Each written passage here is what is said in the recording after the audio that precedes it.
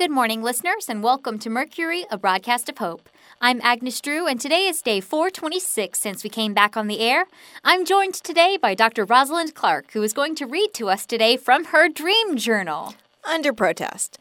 I don't understand why I'm here and Max isn't. Because he hasn't been writing his dreams down and has nothing to share. So what you're saying is that I can get out of this just by not doing the work? Oh no, I'm taking steps against Mr. Max O'Brien. He's going to regret not having his dream journal filled out, believe me. What are you going to do? It's not suitable for the public airwaves. We have a reputation to maintain. Oh. So, Dr. Clark, would you care to proceed? Fine. So, in this dream, I'm dancing with someone, and for some weird reason, I'm leading. I don't remember who I was dancing with. It wasn't anyone I recognized in my waking life, but in my dream, I did know them. Anyway, we're dancing, and it's kind of a swing dance, so there's lots of moving back and forth and twirling, and it's kind of fun. And then, since I'm leading, I go to dip my partner, except they didn't know how to do it, and so it's really kind of awkward for a second. But then I explain how it works, and we try again, and this time the dip goes off really well. But now there's this third person who's kind of circling around the perimeter and saying, I wish I had someone who would dip me. And I said, I'll dip you. But they either didn't hear me or they ignored me. And that was the whole rest of the dream, them running around in a circle saying, I wish someone would dip me, or why won't anyone dance with me? And I'm telling them over and over that I would dip them, that I would dance with them. But they never seemed to hear me. And then I woke up. What an interesting dream. Yeah, I had another one too, but it wasn't as interesting. I dreamt that my glasses were broken. The left hinge, it was really loose. That's more interesting than you think, considering that you don't wear glasses. True. So what do you think your first dream, the one about dancing, meant? I don't know. Why does it have to mean anything? Why can't it just be random synapses firing?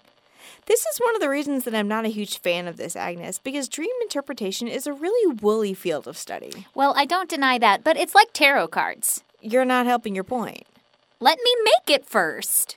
So with tarot cards, it's all about interpretation, and different people can interpret things differently based on what's going on in their lives. The cards themselves don't have any insight. They're just paper and ink, but laying them out and assigning a meaning to those positions and orders forces you to think about the context of your life as you're living it. It's like a writing prompt for musing about your own experiences. I mean, I guess, but I still don't like it. I used to have a friend who worked at a zoo, and he would tell me all the time about people who would come up and ask him about an animal, and so we'd tell them about it. The usual questions were, what is it? Where does it live? And what does it eat? And what eats it? How does it reproduce? So that's what he'd lead off with, the basics. But every now and then, after he was done, someone would ask, okay, yeah, but what's it for? And he never knew how to answer that. What's an animal's purpose? To live, just like every other living thing. Sure, it has its place in the larger ecosystem, and losing a species that's occupying that niche would damage the ecosystem, but that's not the same thing as saying that that's the animal's purpose.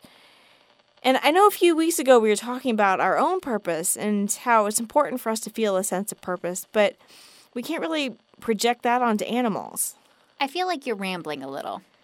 Maybe I am, but I guess what I'm getting at is that it's okay for something to just be. It doesn't have to be larger than what it is. It's important in its own right.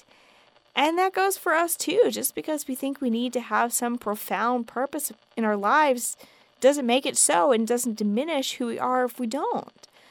So I don't think our dreams need to be interpreted or to have context. They're fine by themselves. I can see that point of view. And out of respect for you, I'm going to keep the interpretation I just came up with for your dream to myself. Thank you. I appreciate that. But I totally have one. That's nice. And it's a good one. I'm sure it is. I'm sure it'll make a wonderful entry for your private journal. Yes, of course. Time to wrap it up? Sure. For Mercury, a broadcast of hope, this has been Agnes Drew and Dr. Rosalind Clark.